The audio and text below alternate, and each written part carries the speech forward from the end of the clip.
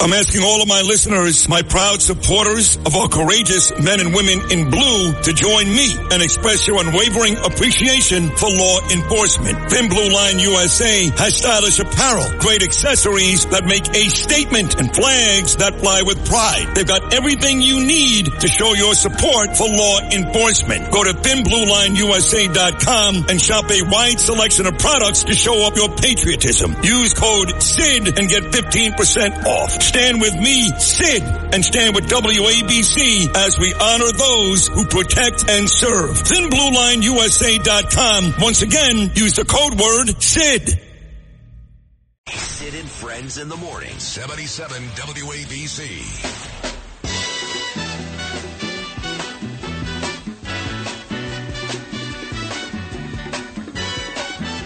Well, we're back. And calling in is that white Jewish guy from New York that thinks me and Dominic are too tough on Chicago. And he happens to be a former congressman. He happens to be our friend. He happens to be a WABC host. And Anthony Weiner, happy Passover. Thank you very much, John. Hey, Dominic, how you guys doing? Good morning. We hope that you're doing well. Happy Passover. Thank you. Now, why are me and Dominic being too hard on Chicago? I mean, Dominic is black, you're white.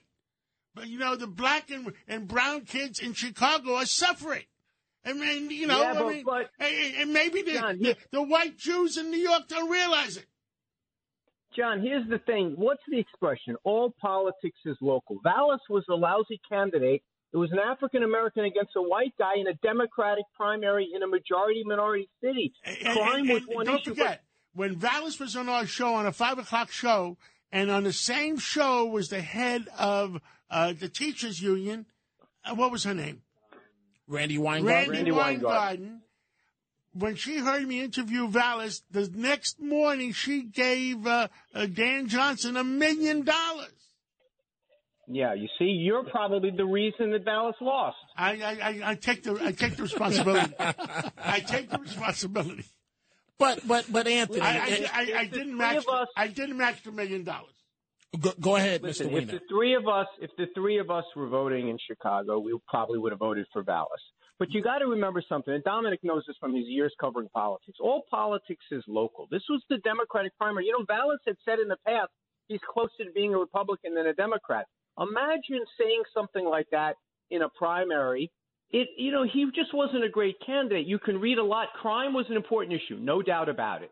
Vallis was coming out as the tougher on crime candidate, no doubt about it. But you guys are so mystified that a black guy won in a majority-minority city. That's politics, baby. No, but you know what, Anthony Weiner, how I strongly feel about this is that, and I know you're going to tear me apart for this, but I strongly feel that progressive candidates are running a con on communities of color.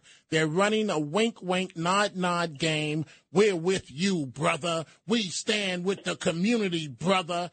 But who are the people whose babies are dying, Mr. Weiner? I'm telling you, as a black man, I would have preferred the law and order candidate as opposed to Mr. Progressive that won this thing. Whether you're Hispanic, whether you're black, whether you're brown, whether you're Asian, we want law and order in our country. Absolutely. Yeah, I agree. But one thing I'm always skeptical of, Dominic, is when people say, "Oh, the voters are so stupid, they got duped by somebody." No.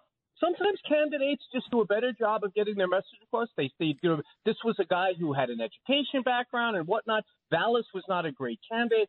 I agree with you on that. I agree with you. I think that candidates and elections turn on many different things.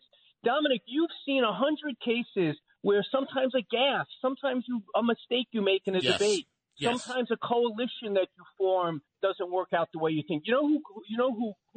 Who probably tipped this race was the Hispanic vote, and they're very conservative.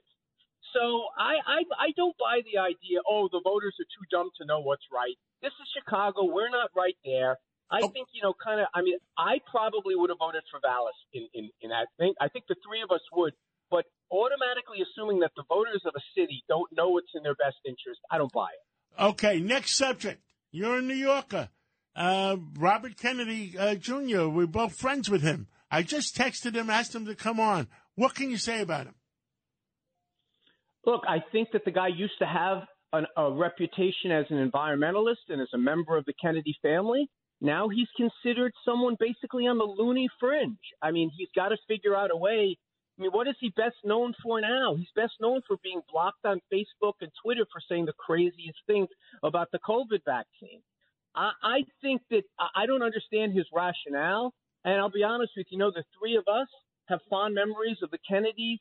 I'm not sure what being a Kennedy, I heard Frank talk about this morning. I'm not sure being a Kennedy right now is an argument enough.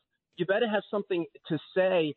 I believe that you, me, and Dominic probably, that's about as many votes as Kennedy's going to get in the primaries. Well, I agree with you, and I